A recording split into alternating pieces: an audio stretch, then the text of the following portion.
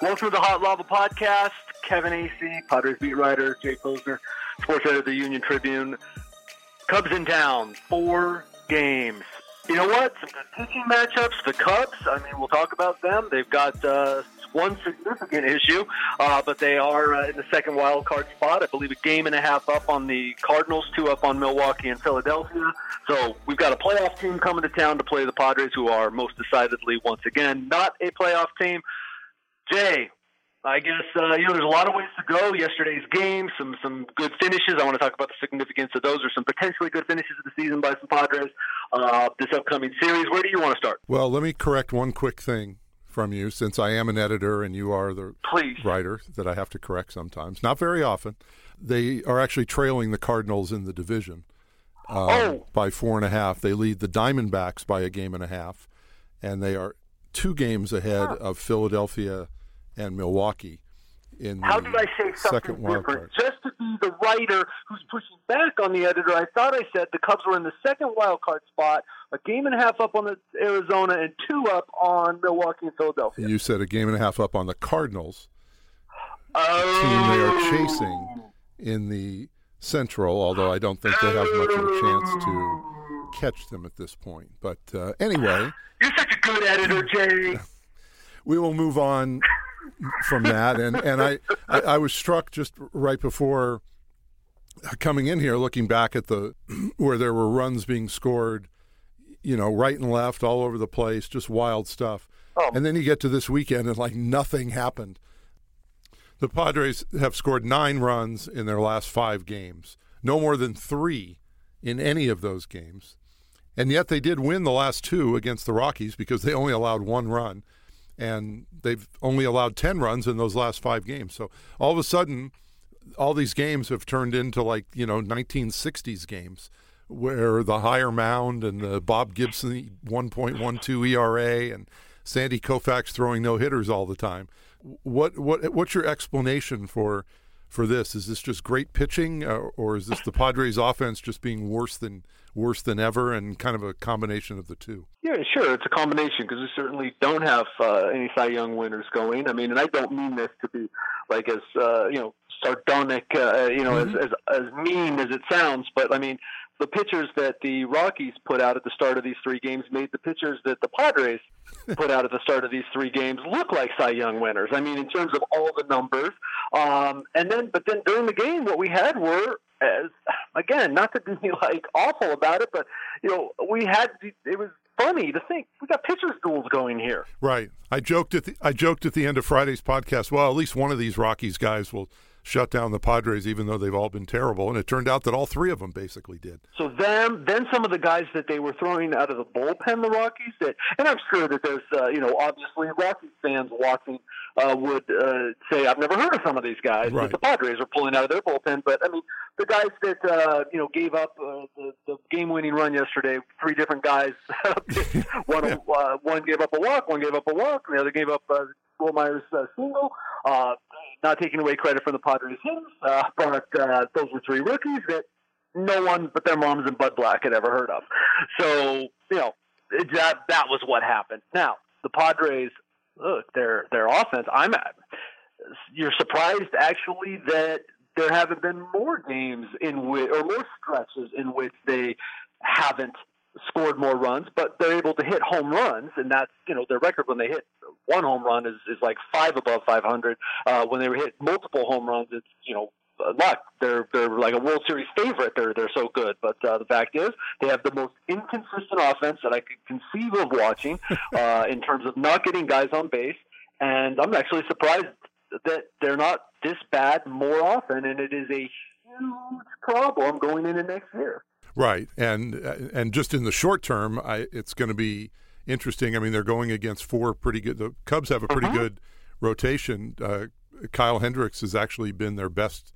He doesn't have the most wins, but he does have the lowest ERA by quite a bit among their starters. He goes tonight, and then Quintana, local guy Cole Hamels against Paddock on Wednesday, and then Yu Darvish on Thursday. We'll get back to that a little later, but it's not going to get any easier for the Padres offense. So why don't we start there and start with the most confounding offensive player of all, and that would be the hero of, I guess, the last two games, but especially yesterday with the walk-off hit. Wil Myers, Kevin, where are we with Wil Myers, and what do we make of what he's doing now, what he did earlier in the season, what he did in the middle of the season?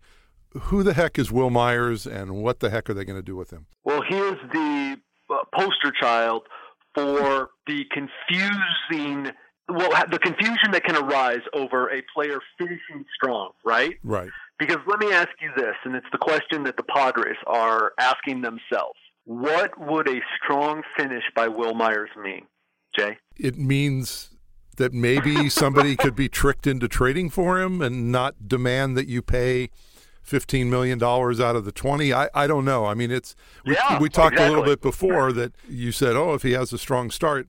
I think you even asked me, would you trust him as one of your starting outfielders next year? And of course, the answer has to be no. But we could take it a step further and say, would you trust Manuel Margot as a starting outfielder? Would you trust after Hunter Renfroe, the disaster that he's been going through these last several weeks or couple months, whatever it's been, would you trust Hunter Renfroe going into next year? I mean, we touched on this a little bit at the end of last week. I don't think they have a single outfielder right now that you can really trust. The most trustworthy guys offensively might be Nick Martini and Josh Naylor. And we've only seen Martini for a short time. We don't know at all if he can hit left-handers. But even if he ended up in if he was in some sort of platoon next year, he does look like he can hit a little bit, and he certainly shows that he can get on base. But again, it's small sample size and tough to tell. Both him and Naylor are not the greatest defensive players in the world. Margot is obviously better defensively. Renfroe's better defensively, but I don't know. Where do we all the outfield just seems like they should just put a gigantic question mark out there, in behind second base. It's a huge problem. I mean, hey, look, they might call it a challenge or, something that they have to figure out. They wouldn't use the word problem, but that's what it is. It's a problem. Whatever. Yeah.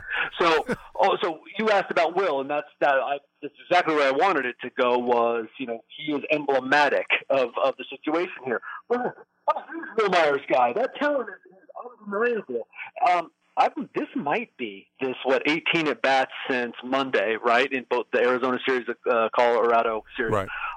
This might be like the best week of his career, or since 2016. In terms of how every time he goes up, you're like, this guy's going to get a hit. He is crushing the ball. Even his outs are hard, and he struck out twice this week. This is a guy who led the majors in strikeouts per plate appearance, right. Or plate appearance per strikeout. So, my goodness, it has been phenomenal, and it's everything that you think he can be, including getting picked off at second base yesterday. It's everything Wil Myers could be. Made a nice running catch, a full sprint in center field yesterday. Stole a base. Wow. It's phenomenal. The Padres owe Wil Myers $20 million each of the next 3 years. They have basically decided to move on. Easier said than done. And so they can't say that because Wil Myers may well be in their outfield on opening day next year. But that's a big deal for the offseason.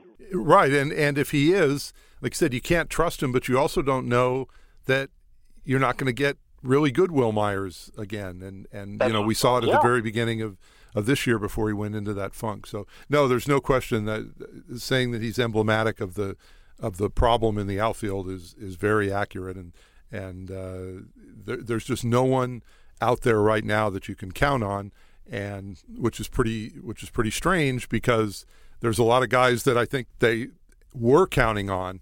And now there's sort of got to be a reassessment going on in the offices and a look at who can we trust? How many guys do we need? All that kind of thing. Because I don't think there's anybody coming in the outfield from the minors. Not to start next year. That we're going to see at the start of next year. Yeah. Now here, one last thing on the outfield. Nick Martini. Now, look, here's a guy who I think he was 1 for 10 last year. What was it? 390 on base in those 100 and something plate appearances for the A's last year. Yeah, I think it was 397 even. 1 for 10 against the left-handers. Okay, that tells us nothing. Right, tells us nothing other than they didn't either didn't trust him against lefties or they had other people, that they wanted to see. I guess we could look back into his minor league days and we're talking about what he did. What could be a platoon player, and I'm going to say that we're talking about a starter because he's not fast. He doesn't play good defense. He's not a defensive replacement, so he's a platoon starter. I mean, he is in the mix to be their starting left fielder, at least against righties next year. That's where you sit at, the middle of September 2019. That's where we're at. It's not like this guy now, because I think, wow, is this the new Travis Jankowski? Well, only because he's a left-handed hitter who can get on base.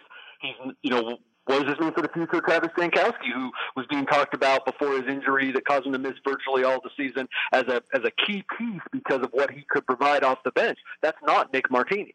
So, I mean, there's just so much to think about in this outfield. Right. I mean, because Jankowski's not going to be a guy that's going to be a 390 on base guy, but he's the opposite in that he's very good defensively, and Martini isn't. And then again, you have Naylor, who's kind of in that same position, not good defensively, and can hit, another left-handed bat. So, yeah, we could talk about this kind of probably on every podcast through the end of the season and whenever we do in the off season and everything, because it's going to be quite a question. Moving along to other parts of the field, the rotation.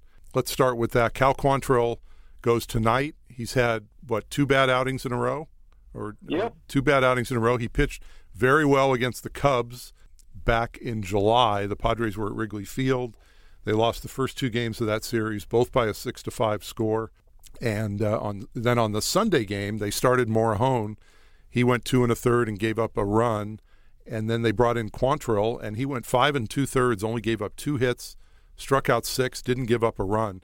He was fantastic that day. He goes tonight, again, against Kyle Hendricks. Really curious to see if Quantrill bounces back after these last couple outings that have not been up to what we were used to seeing from him in his previous starts since the All-Star break. And he's coming on the heels of what is a very rare for both of the two guys, and then very rare they would do it in succession, quality starts and really, impressive outings for Joey Lucchesi on Saturday and Eric Lauer on Sunday.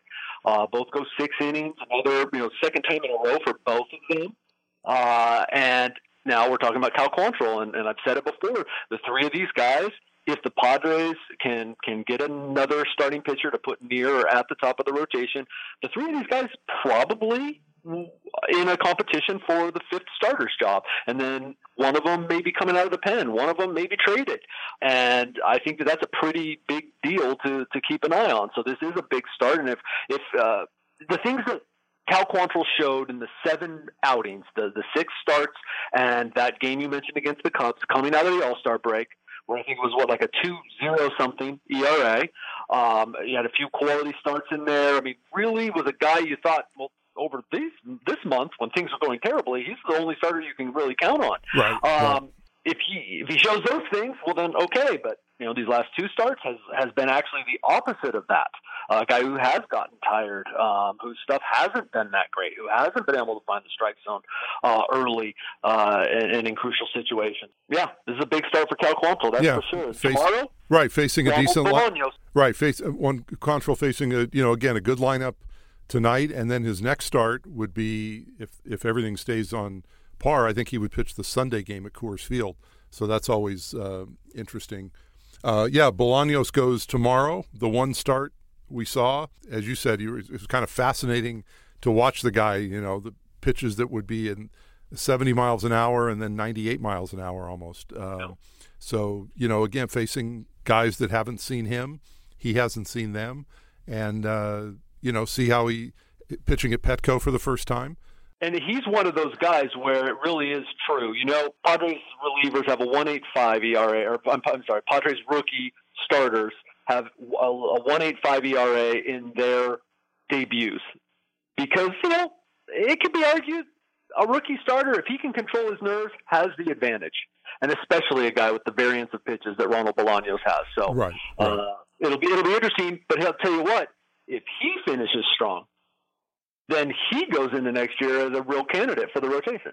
Oh, no question. I mean, he certainly would have to be in the mix at that point. And then Wednesday night, to me, the best matchup of the week, especially given the local ties with Cole Hamels from Rancho Bernardo, almost 36 years old now. Hamels over 2,500 strikeouts, 163 wins, has not faced the Padres since a year ago, June, when he was with Texas. He's been decent this year, 3.95 ERA, not what we saw in his prime, but still pretty good.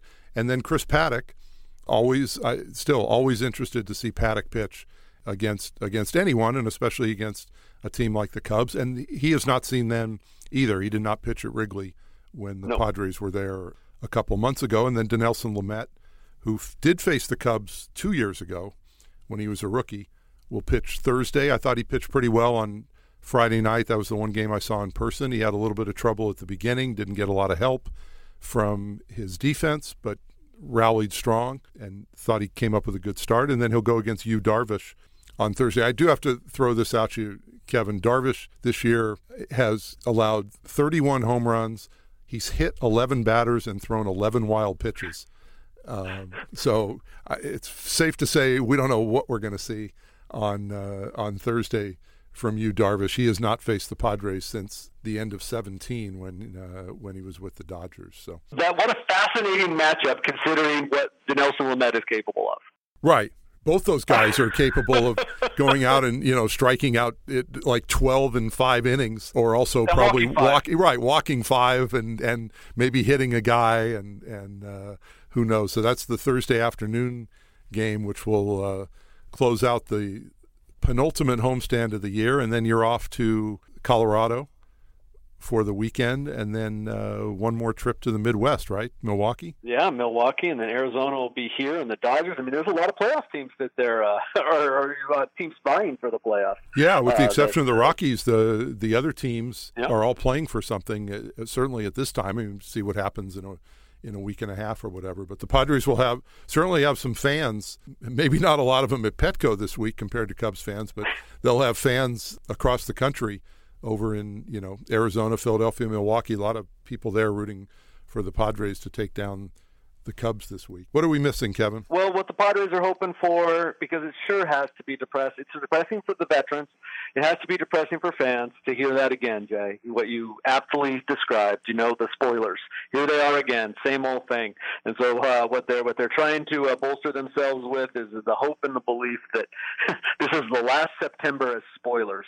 It really, here they are again for this season of there was a lot of hope, and I think the players convinced themselves they could do it. And once again, because of a terrible July, they were that's what's left for this season. As we spent a podcast talking about what strong finishes mean, and the Padres being spoilers. Right. And to be fair, I mean, I think even if they had not had the collapse in July there, that stretch where they lost 15 out of 21, they've still basically, I mean, the best that I think they could have been was around a 500 team. 500 still wouldn't be good enough in terms of making these games terribly meaningful right now, but it would certainly be better than the current situation.